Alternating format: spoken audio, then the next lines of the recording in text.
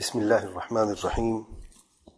الحمد لله رب العالمين، والصلاة والسلام على خاتم الأنبياء والمرسلين نبينا محمد وعلى آله وصحبه أجمعين. أما بعد، دوسرے شبہ کا ازالہ اور اعتراض کا جواب. کہتے ہیں کہ ہماری جمعیت حق پر ہے، حزبیت نہیں ہے، کیونکہ اس کی بنیاد فلان بڑے اہل حدیث عالم نے رکھی ہے، یا اس کے فلان اور فلان بڑے علماء امیر رہے ہیں، یا ان کے ساتھ وابستہ رہے ہیں. تو کیا ان کا یہ عمل حزبیت تھا، اور کیا وہ بھی حزبی تھے؟ اس کے جواب میں نمبر 1، حقیقت میں اس شبہ کا ازالہ بھی پچھلے شبہ کے جواب میں ہو چکا ہے. شیخ ربیع بن ہادی المدخلی حفظہ اللہ نے اس شبہ کا ازالہ ٹیلی فونک کال میں شیخ محمد حامد الفقی رحمہ اللہ کی جمعیت انصار السنہ کے متعلق بات کرتے ہوئے کر دیا ہے. شیخ ربیع المدخلی حفظہ اللہ کے پچھلے درس میں آخری الفاظ دوبارہ سن لیں.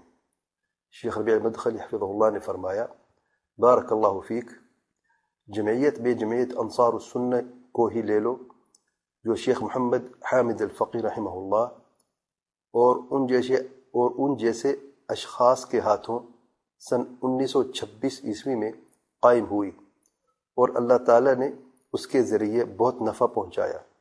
بارک اللہ فیک. پھر وہ لوگ اس سے تجاوز کر گئے. اللہ کی قسم، میں انصار السنہ کے مرکز میں داخل ہوا تو پھر چیخ و پکار، لڑائی جھگڑے، مشاکل و فتنے ہی سننے کو ملے. سب کے سب مال اور دنیا کے متعلق تھے، اور یہ تو بہت پرانی بات ہے، 30 سال پرانی. اس سے اندازہ لگائیں اب اس کا کیا حال ہوگا الی آخر ہی. اور یہ بھی واضح کیا تھا کہ شیخ ربیع المدخلی حفظہ اللہ نے تو ہر قسم کی جمعیت سازی سے منع فرمایا ہے، یہاں تک کہ جس کو وہ صحیح بھی سمجھتے ہیں انہیں بھی جمعیت کو ختم کرنے کی نصیحت کی ہے. جمعیت البر کے بارے میں ان کی بات میں بیان کر چکا ہوں. اس سے یہ بھی ثابت ہوا کہ وقت کے ساتھ ساتھ جمعیتوں کی حالت بدلتی جاتی ہے، اور اس تبدیلی کی وجہ سے علماء کا موقف بھی بدل جاتا ہے. دوسرے نمبر پہ، اگر کوئی اہل حدیث عالم اپنے زمانے کے حالات کے مطابق اجتہاد کر کے کسی جمعیت کی بنیاد رکھ دیتا ہے تو اس کا مطلب یہ ہرگز نہیں ہے کہ اس کے بعد کبھی جمعیت کو ختم نہیں کیا جا سکتا، چاہے کچھ بھی ہو جائے. عالم کے بعض اجتہادات اور فتاوی بدلتے رہتے ہیں حالات اور نتائج کے بدلنے سے. اسی مسئلے میں شیخ بن باز رحمہ اللہ اور شیخ ربیع المدخلی حفظہ اللہ کا موقف اس کی واضح دلیل ہے، جو پچھلے شبہ کے جواب میں تفصیل سے بیان کر چکا ہوں کہ پہلے ان کا موقف جمعیتوں کے متعلق کچھ اور تھا، اور بعد میں ان جمعیتوں کے حالات بدلنے کی وجہ سے ان کا موقف کچھ اور ہو گیا. دوسری مثال بھی سن لیں. شیخ محمد بن صالح العثیمین رحمہ اللہ کا افغانستان اور کشمیر میں جہاد متعلق موقف. شیخ ابن عثیمین رحمہ اللہ کا دوسرا فتویٰ افغانستان میں جہاد کے متعلق معروف ہے. کہ قول باب مفتوح میں شیخ صاحب سے سوال کیا گیا: السائل قد سبق لك أن أفتيت بالجواز أو بالذهاب إلى بعض تلك الأماكن. شیخ صاحب سے سوال کیا گیا، آپ نے اس سے پہلے ان جگہوں کی طرف جانے کے جواز کا فتویٰ دیا تھا، یعنی افغانستان و کشمیر. جواب شیخ صاحب فرماتے ہیں: لكن الأمور تتغير باختلاف النتائج. لیکن امور تبدیل ہو جاتے ہیں نتائج کے بدلنے سے. ذرا غور سے سنیں. شیخ صاحب فرماتے ہیں لیکن امور تبدیل ہو جاتے ہیں نتائج کے بدلنے سے. فأول ما ظهرت الحرب في افغانستان، پس جب افغانستان میں جنگ کا پہلا ظہور ہوا، یعنی ابتداء میں، كنا نؤيد هذا ونقول اذهبوا، ہم اس کی تائید کرتے تھے اور یہ کہتے تھے کہ جاؤ. لیکن النتائج صارت عكس ما نريد، لیکن نتائج جو ہم چاہتے تھے اس کے برعکس نکلے.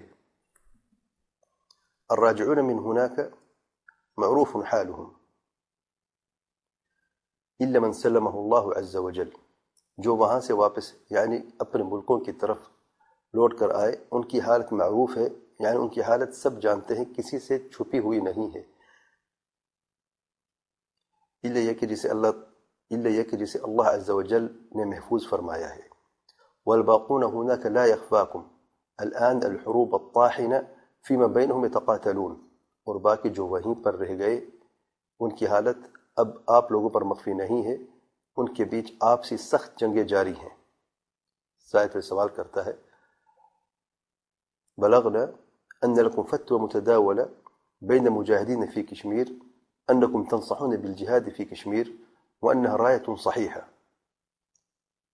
سائل سوال کرتا ہے کہ ہمیں یہ خبر پہنچی ہے کہ آپ کا ایک فتویٰ کشمیر مجاہدین میں عام کیا جا رہا ہے کہ آپ جہاد کشمیر میں حصہ لینے کی نصیحت کرتے ہیں اور یہ کہتے ہیں کہ اس کا جھنڈا بھی صحیح ہے. جواب میں شیخ عثیمین رحمہ اللہ فرماتے ہیں لیس بصحیح، یہ صحیح نہیں ہے. اور یہ شیخ صاحب نے لقاء الباب المفتوح میں بیان کیا ہے. مزید تفصیل کے لیے جہاد کے تعلق سے شیخ بن عثیمین رحمہ اللہ کی مجموع الفتاوی جلد نمبر 25 ملاحظہ فرمائے. ذرا شیخ صاحب رحمہ اللہ کے اس قول پر غور کریں کہ امور تبدیل ہوتے ہیں نتائج کی تبدیل ہونے سے. آج اہل حدیث جمعیتوں کے نتائج سب کے سامنے ہیں. تفرق اور تحزب کا یہ عالم ہے کہ صرف پاکستان میں 10 سے زیادہ اہل حدیث جماعتیں ہیں. پچھلے درس میں مختصر تفصیل بیان کر چکا ہوں. سب ایک دوسرے سے بغض و نفرت کرتے ہیں، ایک دوسرے کے لیے مشکلات کا باعث ہیں، ایک دوسرے کی تذلیل و تحقیر کرتے ہیں، ایک دوسرے کے دشمن بنے بیٹھے ہیں، اور یہ سب اپنی ذاتی یا جماعتی مفادات کے لیے ہے. تحزب اور تفرق عام ہو چکا ہے. ظاہر میں اہل حدیثیت کے نام پر اتفاق کی بات بھی کرتے ہیں اور بعض اوقات ایک سٹیج پر بھی نظر آتے ہیں، لیکن حقیقتاً ان کے دل بغض و نفرت سے بھرے ہوئے ہیں، جس کا اثر ان کی اپنی زبانوں پر بعض اوقات واضح ہو جاتا ہے. اتفاق کا یہ طریقہ اہل حق، اہل ایمان اور اہل سنت کا طریقہ نہیں ہے، بلکہ دشمنان حق اور دشمنان اسلام، اہل باطل، اہل کتاب یہودیوں کا طریقہ ہے. بلکہ ان کے اصولوں میں سے ایک اصول ہے کہ باطنی بغض و نفرت اور اصولی مسائل میں اختلاف کو نظر انداز کرنا اور ظاہر اتفاق کو ضروری سمجھنا. ارشاد باری تعالیٰ ہے تحسبهم جميعا وقلوبهم شتى ذلك بأنهم قوم لا يعقلون. سورة الحشر آیت نمبر 14 میں ارشاد باری تعالیٰ ہے اے میرے پیارے نبی صلی اللہ علیہ وآلہ وسلم، آپ ان کو یعنی یہودیوں کو ایک سمجھتے ہیں اور ان کے دل جدا جدا ہیں. سبحان اللہ. ظاہراً وہ ایک ہیں لیکن حقیقتاً ان کے دل جو ہیں وہ الگ الگ ہیں اور جدا جدا ہیں. اور یہ طریقہ دشمنان اہل سنت، دشمنان اہل حدیث، اہل بدعت حزبیوں کا طریقہ ہے، اور ان کا مشہور اصول ہے کہ کہتے ہیں نجتمع فيما اتفقنا عليه ويعذر بعضنا بعضا فيما اختلفنا فيه. جن چیزوں پر ہمارا اتفاق ہے ان پر جمع ہو جاتے ہیں، اور جن میں ہمارا اختلاف ہے ان کے لیے ایک دوسرے کا عذر پیش کر کے خاموشی اختیار کر لیتے ہیں. سبحان اللہ. یہ کیسی اہل حدیثیت ہے جس کے بعض اصول حزبیت اور اہل باطل سے لیے گئے ہیں. سیاسی تحزب اور اہل حدیثوں کی غلطیوں کے متعلق فضیلۃ الشیخ علامہ بدیع الدین شاہ راشدی رحمہ اللہ کی کتاب اصلاح اہل حدیث کافی ہے. اس میں سے صرف ان الفاظوں پر ذرا غور کریں. شیخ صاحب فرماتے ہیں اہل حدیثوں کو نصیحت کرتے ہوئے ہر حالت میں کتاب و سنت کو سامنے رکھے، یہ ہے اہل حدیث. یہ نہیں کہ مسجد میں آئے تو اہل حدیث اور باہر کچھ نہیں. باہر سیاست اپنی مرضی کی، معیشت اپنی مرضی کی. کیا اسلام نے ہمیں سیاست نہیں سکھائی؟ اسلام نے دین نہیں سکھایا؟ اسلام نے حکومت نہیں سکھائی؟ اور آگے فرماتے ہیں تمہارا رفع الیدین کام نہیں آئے گا، آمین کام نہیں آئے گی. سوچ لو میرے بھائیوں، اہل حدیث بن کے رہو. اہل حدیث کہلاتے ہو تو اہل حدیث بن کر رہو. سبحان اللہ. اہل حدیث، ان الفاظ پہ ذرا غور کریں، اہل حدیث کہلاتے ہو تو اہل حدیث بن کر رہو۔ میں نے بھی تو ہمیشہ یہی گزارش کی ہے، اگر میری باتیں اچھی نہیں لگتی تو کم سے کم اپنے ہی اس جلیل القدر عالم کی ان پیاری نصیحتوں پر عمل کر لو جن کی طرف اپنے آپ کو منسوب کرتے ہو اور اپنی جماعت کا بانی بھی کہتے ہو۔ اور اگر یہ کبار اہل حدیث علماء آج زندہ ہوتے اور اہل حدیثوں کے اس تحزب اور تفرق کی حالت کو دیکھ لیتے تو آج ان کا موقف بھی ان جمعیتوں کے متعلق کچھ اور ہوتا۔ تیسرے نمبر پر، اور اگر بر صغیر میں جمعیت اہل حدیث ہند تقسیم سے پہلے کی بنیاد بر صغیر کے اکابرین اہل حدیث علماء نے رکھی تھی تو وہ ایک ہی جماعت تھی، ایک ہی امیر تھا، خاص مقاصد کے لیے قائم کی گئی تھی، جن مقاصد کو اللہ تعالیٰ کے فضل و کرم سے حاصل بھی کیا گیا۔ اہل حدیثوں کو تحفظ بھی ملا اور دعوت اہل حدیث کو تقویت اور مضبوطی بھی ملی، اور اس دعوت کا اثر صرف بر صغیر میں ہی نہیں بلکہ پوری دنیا میں ہوا اور عرصہ دراز تک یہ خیر جاری رہا، جس کے خوبصورت نتائج پوری دنیا نے دیکھے۔ سب اہل حدیث ایک تھے، سب ایک دوسرے سے محبت کرتے تھے، ایک دوسرے کی مدد و اعانت کرتے تھے، ایک دوسرے کا احترام کرتے تھے، ایک دوسرے کے لیے خیر خواہ اور دعا گو تھے، اور یہ سب خالصتاً اللہ تعالیٰ کے لیے کرتے تھے، کسی ذاتی یا جماعتی مفادات کے لیے نہیں۔ اور یہ جمعیت بر صغیر کے سارے اہل حدیثوں کے لیے اتحاد، اتفاق، طاقت اور خیر و برکت ثابت ہوئی۔ اس سے یہ بھی واضح ہوا کہ سعودی عرب کے کبار سلف علماء نے جن جمعیتوں کو سراہا اور قائم کرنے کی اجازت دی تھی تو اس طرح کی جمعیتیں تھیں جو تحزب اور تفرق کا شکار نہیں تھیں، جس کی وضاحت شیخ ربیع المدخل حفظہ اللہ کر چکے ہیں۔ چوتھے نمبر پر، اپنی غلطی کو تسلیم نہ کرنا بلکہ اس پر پردہ ڈالنے کے لیے گزرے علماء کے عمل کا سہارا لے کر یہ کہنا کہ کیا وہ بھی غلط تھے۔ نمبر ایک، یہ طریقہ اہل حق کا طریقہ نہیں ہے بلکہ اہل باطل کا عجیب سا حربہ، بلکہ فرعونی اصول ہے جس کی شریعت میں شدید مذمت کی گئی ہے۔ ارشاد باری تعالیٰ ہے فرعون کے زبانی، قال فما بال القرون الاولى، سورۃ طٰ آیت نمبر 51 میں اللہ تعالیٰ کا ارشاد ہے، اس نے یعنی فرعون نے کہا تو پھر پہلی جماعتوں کا کیا حال ہوا۔ تو یہ حربہ جو ہے یہ اصول فرعونی اصول ہے۔ دوسرے نمبر پہ، اہل بدعت کے اصولوں میں سے ایک اصول بن چکا ہے جس کی بنیاد پر وہ اہل سنت کو اپنی بدعات اور غیر شرعی اقدامات پر پردہ ڈالنے کے لیے پیش کرتے ہیں، خصوصی طور پر مقلدین کا جو قرآن و سنت کے خلاف اعمال سے توبہ تو نہیں کرتے لیکن اپنے گزرے ہوئے علماء کی طرف اپنی بدعات منسوب کر کے کہتے ہیں اب ان کو بھی غلط کہو، اور اس فاسد اصول کو مزید مضبوط کرنے کے لیے کئی اور فاسد اصول گھڑ لیے، جیسے کہ مثال کے طور پر اصول کرخی میں ہے اصول نمبر 28 اور 29۔ اصول نمبر 28 میں کہتے ہیں الاصل ان كل آية تخالف قول اصحابنا فإنها تحمل على النسخ او على الترجيح والاول ان تحمل على التأويل من جهة التوفيق۔ سبحان اللہ، اصل یہ ہے کہ یقیناً ہر آیت جو ہمارے اصحاب کے قول کے مخالف ہو تو اسے حمل کیا جاتا ہے نسخ پر یا ترجیح پر، اور اولا یہ ہے کہ اسے حمل کیا جائے تأویل پر توفیق کی جہت سے، یعنی توفیق کرنے کے لیے ہمارے اصحاب کے قول کو اور اللہ تعالیٰ کے کلام کو۔ سبحان اللہ۔ اور اگلے پوائنٹ میں، پوائنٹ نمبر 29 میں حدیث کے متعلق بھی کچھ ایسے الفاظ ہیں، ان للہ و انا الیہ راجعون۔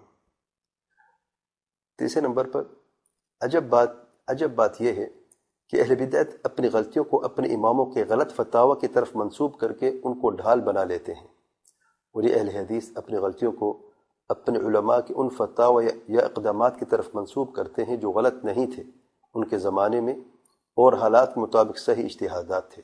سبحان اللہ و بحمدہ، سبحان اللہ العظیم۔ چوتھے نمبر پر، یہ بے بنیاد اور فاسد اصول جاہل اور کمزور لوگوں کا اصول ہے جو علم کا مقابلہ علم سے نہیں بلکہ اپنے بنائے ہوئے اس کھوکھلے اصول سے کرتے ہیں جس سے ذلت اور رسوائی کے سوا کچھ حاصل نہیں ہوتا، کیونکہ انبیاء علیہ السلام کے سوا کوئی معصوم نہیں ہے، غلطی کا امکان سب سے ہوتا ہے۔ جب اپنے آپ سے یا اپنے ہی کسی عالم سے کوئی اجتہادی غلطی ہو جاتی ہے تو مخالفین بھی الزامی طور پر یہی اصول ان کے سامنے رکھ کر کہتے ہیں اب ان پر کیا حکم ہے؟ یعنی جو بھی اس فاسد اصول کا سہارا لیتا ہے وہ خود اس کی زد میں آ ہی جاتا ہے۔ 5ویں نمبر پر، اور اگر ان کبار اہل حدیث علماء سے اس مسئلے میں غلطی بھی مان لی جائے جو کہ حقیقتاً اس مسئلے میں وہ غلط نہیں تھے، تو تب بھی اہل حق اہل سنت کے اس مسئلے میں واضح اصول موجود ہیں۔ بعض اصول ملاحظہ فرمائیں۔ نمبر 1، ارشاد باری تعالیٰ ہے تلک امت قد خلت لها ما کسبت ولکم ما کسبتم ولا تسألون عما كانوا يعملون، سورۃ البقرہ نمبر 141۔ یہ ایک امت تھی جو گزر چکی، اس کے لیے ہے جو اس نے کمایا اور تمہارے لیے ہے جو تم نے کمایا، اور تم سے اس کے بارے میں سوال نہیں کیا جائے گا جو وہ کرتے تھے۔ دوسرا اصول، امام بخاری رحمہ اللہ جز رفع الیدین فی الصلاة صفحہ نمبر 73 میں روایت کرتے ہیں کہ لیس احد بعد النبی صلی اللہ علیہ وآلہ وسلم الا یؤخذ من قوله ویترک الا النبی صلی اللہ علیہ وآلہ وسلم، وهو قول بعض السلف مثل مجاہد ومالک واشتهر عنه۔ بعض سلف کا یہ قول معروف و مشہور ہے جو امام مجاہد اور امام مالک رحمہ اللہ سے زیادہ مشہور ہے، خصوصی طور پر امام مالک رحمہ اللہ سے، اور امام بخاری جز رفع الیدین فی الصلاة صفحہ 73 میں روایت کر رہے ہیں کہ لیس احد بعد النبی صلی اللہ علیہ وسلم الا یؤخذ من قوله ویترک، کوئی ایسا شخص نہیں اللہ تعالیٰ کے پیارے پیغمبر صلی اللہ علیہ وسلم کے بعد الا یہ کہ اس کے قول کو، اس کے بات کو لیا بھی جاتا ہے اور چھوڑ بھی دیا جاتا ہے، الا النبی صلی اللہ علیہ وسلم، سوائے اللہ تعالیٰ کے پیارے پیغمبر صلی اللہ علیہ وسلم کے۔ اور شیخ الاسلام ابن تیمیہ رحمہ اللہ مجموع الفتاوی جلد نمبر 11 صفحہ نمبر 208 میں فرماتے ہیں وقد اتفق سلف الأمة وأئمتها على أن كل أحد يؤخذ من قوله ويترك إلا رسول الله صلى الله عليه وآله وسلم، اور یقیناً سلف امت کے اس مسئلے میں اتفاق ہے، اور اس امت کے اماموں کا اتفاق ہے کہ ہر شخص کا قول لیا بھی جاتا ہے اور چھوڑ بھی دیا جاتا ہے سوائے اللہ تعالیٰ کے پیارے پیغمبر صلی اللہ علیہ وسلم کے۔ وهذا من الفروق بین الانبیاء وغیرہم، اور یہ ان فروق میں سے ہے جو انبیاء علیہ السلام اور ان کے علاوہ لوگوں کے بیچ میں ہوتا ہے۔ فإن الانبیاء صلوات اللہ علیہم وسلامہ، یقیناً انبیاء علیہ السلام یجب لهم الایمان بجمیع ما یخبرون به عن اللہ عز وجل، انبیاء کے تعلق سے علیہ السلام یہ بات واجب ہے کہ جو بھی خبر وہ دیتے ہیں اللہ تعالیٰ کے تعلق سے، اللہ تعالیٰ کی طرف سے، اس سب پر ایمان لانا واجب ہے۔ وتجب طاعتهم فيما يأمرون به، اور ان کی فرما برداری بھی واجب ہے جو حکم بھی وہ دیتے ہیں۔ بخلاف الاولیاء، اولیاء کے خلاف، یعنی جو بھی انبیاء نہیں اللہ تعالیٰ کے اولیاء یا علماء کوئی بھی ہیں، فإنهم لا تجب طاعتهم في كل ما يأمرون به، ان کی فرما برداری ان کے ہر امر میں، ہر حکم میں واجب نہیں ہے۔ ولا الایمان بجمیع ما یخبرون به، اور ان کی ہر خبر پر بھی ایمان واجب نہیں ہے۔ بل يعرض امرهم وخبرهم على الكتاب والسنة، بڑی اہم بات ہے، کہتے ہیں بلکہ ان کے امر کو اور ان کی خبر کو کتاب اور سنت پر پیش کر دیا جاتا ہے۔ فما وافق الكتاب والسنة وجب قبوله، بس جو موافقت کرتا ہے کتاب اور سنت کی اس کو قبول کرنا واجب ہو جاتا ہے۔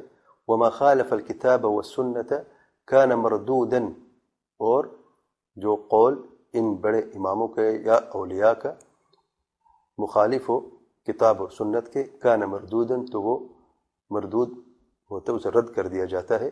وَإِن كَانَ صَاحِبُهُ مِنْ أَوْلِيَاءِ اللَّهِ، اگرچہ یہ قول کہنے والا اللہ تعالیٰ کے اولیاء میں سے ہو، وَكَانَ مُجْتَهِدًا مَعْذُورًا فِيمَا قَالَهُ لَهُ أَجْرٌ عَلَى اجْتِهَادِهِ، اور یعنی اگر یہ کہنے والا قول جو کتاب اور سنت کے مخالف ہو، اس کے قول کو رد کر دیا جاتا ہے اگر یہ قول کہنے والا اللہ تعالیٰ کے اولیاء میں سے ہو اور مجتہد عالم ہو، اس کے پاس اس کا عذر ہے جو کچھ اس نے کہا ہے، اور اس کا اجتہاد کا اس کا اجر ہے۔ تیسرے نمبر پہ یا تیسرا قاعدہ، اقوال علماء يحتج لها لا بها، یعنی علماء کے اقوال کو صحیح ثابت کرنے کے لیے دلیل کی ضرورت ہوتی ہے، نہ کہ ان کے اقوال خود دلیل بن جاتے ہیں۔ شیخ الاسلام ابن تیمیہ رحمہ اللہ مجموع الفتاوی جلد نمبر 2 صفحہ نمبر 202 اور 203 میں فرماتے ہیں، وَلَيْسَ لِأَحَدٍ أَن يَحْتَجَّ بِقَوْلِ أَحَدٍ فِي مَسَائِلِ النِّزَاعِ، اور کس کے لیے اور کسی کے لیے یہ جائز نہیں ہے کہ وہ حجت پکڑے کسی بھی عالم کی مسائل نزاع میں، اختلاف مسائل میں۔ وَإِنَّمَا الْحُجَّةُ النَّصُ وَالْإِجْمَاعِ، حجت نص اور اجماع میں ہے۔ ودلیل مستنبط من ذلك، حجت نص میں، اجماع میں، یا ایسی دلیل جو ان میں سے مستنبط ہو۔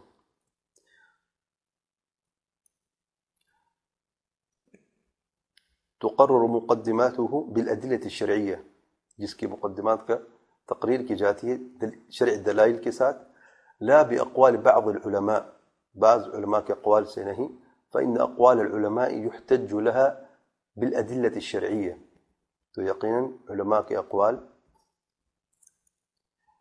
کو صحیح ثابت کرنے کے لیے شرعی دلائل سے ان کی بات کو حجت بنایا جاتا ہے اور قبول کیا جاتا ہے۔ لا يحتج بها على الأدلة الشرعية، اور ان کی باتوں کے علماء کی باتوں کو حجت نہیں بنایا جاتا شرعی دلائل پر۔ ومن تربى على مذهب قد تعوده واعتقد ما فيه، اور جس کی تربیت کسی مذہب پر ہوئی اور وہ اس کی عادت اس پر ہو گئی اور جو کچھ اس میں ہے اس کے لیے عقیدہ بن چکا ہے، وهو لا يحسن الأدلة الشرعية وتنازع العلماء، اور وہ حقیقتاً دلائل شرعیہ اور علماء کے تنازع اختلافات کو نہیں جانتا، لا يفرق بين ما جاء عن الرسول صلى الله عليه وسلم وتلقته الأمة بالقبول بحيث يجب الإيمان به، تو ایسا شخص تفریق نہیں کر پاتا جو کچھ اللہ تعالیٰ کے پیارے پیغمبر صلی اللہ علیہ وسلم کی طرف سے آیا ہے یعنی دلیل میں، اور جسے امت نے قبول بخشا ہے، بحيث يجب الإيمان به، جس پر ایمان لانا واجب ہوتا ہے، وبین ما قاله بعض العلماء، اور جو کچھ بعض علماء نے کہا ہے، وتعسر او يتعذر اقامت الحجت علیہ،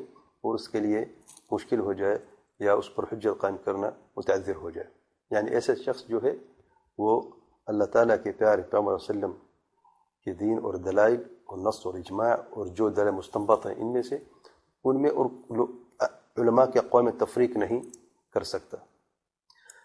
چوتھے نمبر پہ یہ چوتھا اصول ارسال جماعت کا اس مسئلے میں، الرجال يعرفون بالحق ولا يعرف الحق بالرجال، کہتے ہیں لوگ حق سے پہچانے جاتے ہیں نہ کہ حق لوگوں سے۔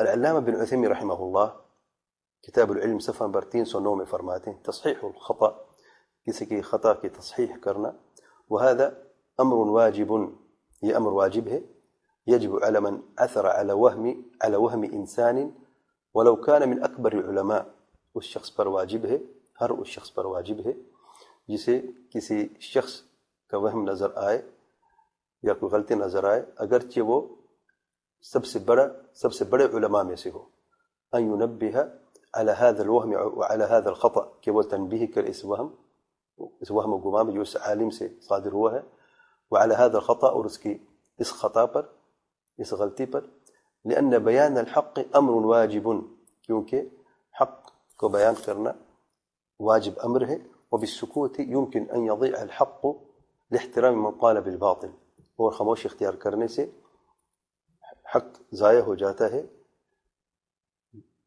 اس شخص کے احترام کرتے ہوئے جس نے باطل بات کہی ہے یا جس سے غلطی ہوئی ہے، لأن احترام الحق اولى بالمراعاة، کیونکہ حق کا احترام زیادہ مراعات کے لائق ہے۔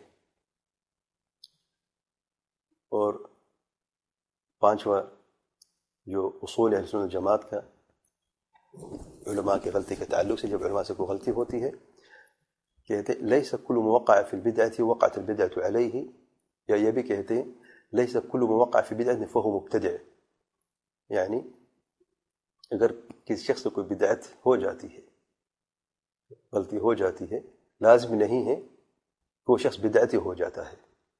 اور اس کے تعلق سے شیخ محمد بن عمر بازمول حفظہ اللہ پر مشہور رسالے لیس من منہج السلف میں فرماتے ہیں، پوائنٹ نمبر 23 میں، ليس من منهج السلف الحكم على المعين ببدعته إلا بعد إقامة الحجة بثبوت الشروط وانتفاء الموانع، کسی مخصوص شخص پر بدعت کا حکم لگانا اقامت حجت، شروط کے پائے جانے اور موانع کے رفع ہو جانے کے بغیر منہج سلف میں سے نہیں ہے۔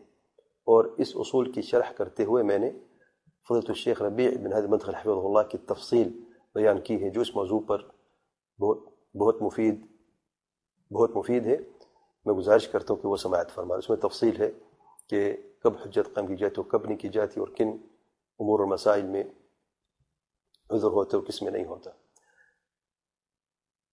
چھٹے نمبر پہ اہل سنت کے علماء کی غلطیوں کو دلیل نہیں بنایا جاتا، بلکہ ان کی غلطیوں کو تسلیم کرتے ہوئے ان غلطیوں کا دلیل کی روشنی میں رد کیا جاتا ہے، اور ان علماء کے لیے عذر پیش کرتے ہوئے ان کی عزت و آبرو کو احترام کے ساتھ برقرار رکھا جاتا ہے۔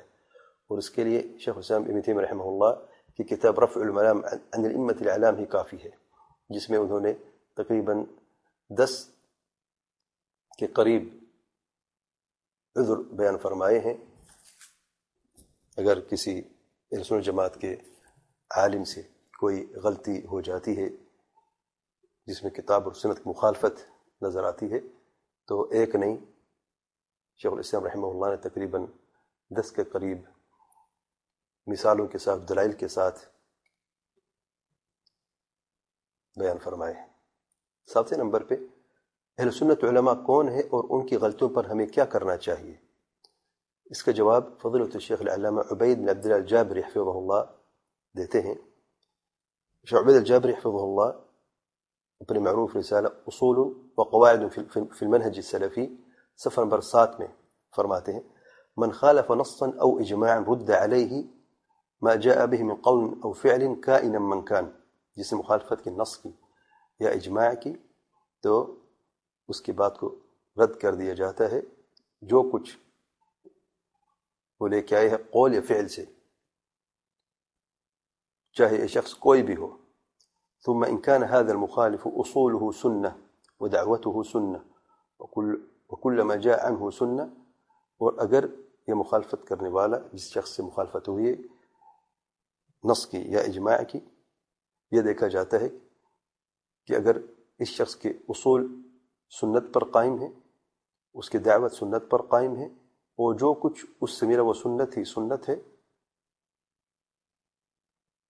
فإن خطأه يرد ولا يتابع على زلته وتحفظ کرامته، تو اس کی خطا، اسی غلطی کو رد کر دیا جاتا ہے، یعنی اس کی غلطی کو دلائل کی روشنی میں تسلیم کرتے ہوئے بیان کیا جاتا ہے، اور اس غلطی کو رد کر دیا جاتا ہے، اور اس کی اس غلطی پر متابعت اس کی نہیں کی جاتی، اور اس کی عزت اور آبرو کی پاسداری کی جاتی ہے۔ وإن كان ضالا مبتدعا لم يعرف للسنة وزنا، اور اگر یہ شخص جس نے مخالفت کی ہے نص کی یا اجماع کی، تو اس کی بات کو بھی رد کیا جاتا ہے، لیکن فرق یہ ہے کہ اگر یہ غلطی کرنے والا ضال ہے، مبتدع ہے، گمراہ ہے، مبتدع ہے، اور سنت کو کوئی وزن کو قیمت نہیں جانتا، ولم تقم لها عنده قائمہ، اور اس سنت کا اس شخص کے زندگی میں کوئی قیمت نہیں ہے، مؤسسا اصوله على الضلال، اس کے اصول ضلالت پر مبنی ہے، گمراہی پر مبنی ہے، ويقابل بالزجر والاغلاظ والتحذير منه، اور ایسے شخص جو ہے اس کے زجر و اغلاظ اور خبردار سے کیا جاتا ہے، الا اذا ترتبت مفسدة اکبر من التحذير منه، الا یہ کہ اگر اسے تحریر کرنے میں کوئی بڑا مفسدہ سامنے آ جائے۔ ذرا شیخ صاحب کے ان الفاظوں پر غور کریں۔ سنی عالم کی بعض نشانہ بیان فرما رہے ہیں، اصولہ سنہ ودعوتہ سنہ وکل ما جاء عنہ سنہ۔ اصول سنت پر قائم ہے، دعوت سنت پر قائم ہے، اور اس سے جو بھی ملا وہ سنت ہی سنت ہے۔ یہ نہیں کہ بعض تو سنت ہے اور بعض کچھ اور۔ ایسے اہل حدیثوں نے اہل حدیثیت کے اصول اور دعوت میں تبدیلیاں پیدا کر کے جانتے ہوئے یا انجانے میں حزبیت کے اصول اور دعوت کا راستہ اختیار کرتے ہوئے اپنی حزبیت کا خود ثبوت دیتے جا رہے ہیں۔ اللہ تعالیٰ ان کو ہدایت دے اور حق کی طرف لوٹنے کی توفیق عطا فرمائے، اور ہم سب کو ہر قسم کے تحزب اور تفرق سے محفوظ فرمائے، آمین یا رب العالمین۔ خلاصہ کلام یہ کہنا کہ ہماری جمعیت حق پر ہے کیونکہ اس کی بنیاد فلان بڑے اہل حدیث عالم نے رکھی ہے، یا اس کے فلان اور فلان بڑے علماء امیر رہے ہیں یا ان کے ساتھ وابستہ رہے ہیں، تو کیا ان کا یہ عمل حزبیت تھا اور کیا وہ بھی حزبی تھے؟ جواب سن لیں، نہ تو ان کا یہ عمل حزبیت تھا اور نہ ہی وہ حزبی تھے۔ تفصیل گزر چکی ہے، خلاصہ سن لیں۔ کیونکہ نمبر ایک، انہوں نے اگر اپنے زمانے کے حالات کے مطابق اجتہاد کر کے جمعیت کی بنیاد رکھی تھی یا اس کے ساتھ وابستہ رہے تھے، تو وہ ساتھ ساتھ اہل حدیثوں کو نصیحت بھی کرتے رہے کہ وہ اسے سیاسی تحزب کا شکار نہ ہونے دیں، اور خود بھی تحزب اور تفرق سے بچتے رہیں، اور اپنے اتحاد اور اتفاق کو اہل حدیثیت کے صحیح اصولوں پر قائم رکھیں۔ نمبر دو، ان کے اصول درست تھے، اصول سنت پر قائم تھے، دعوت سنت پر قائم تھی، اور وہ عقائد، عمل اور اخلاق میں صرف مضبوط ہی نہیں بلکہ دوسروں کے لیے بھی بہترین نمونہ تھے۔ اللہ تعالی ہم سب کو حق بات کرنے کی اور اس پر عمل کرنے کی توفیق عطا فرمائے۔ اللہم ارنا الحق حقا وارزقنا اتباعه وارنا الباطل باطلا وارزقنا اجتنابه، آمین یا رب العالمین۔ سبحانك اللہم وبحمدک، اشہد ان لا الہ الا انت، استغفرک واتوب الیک۔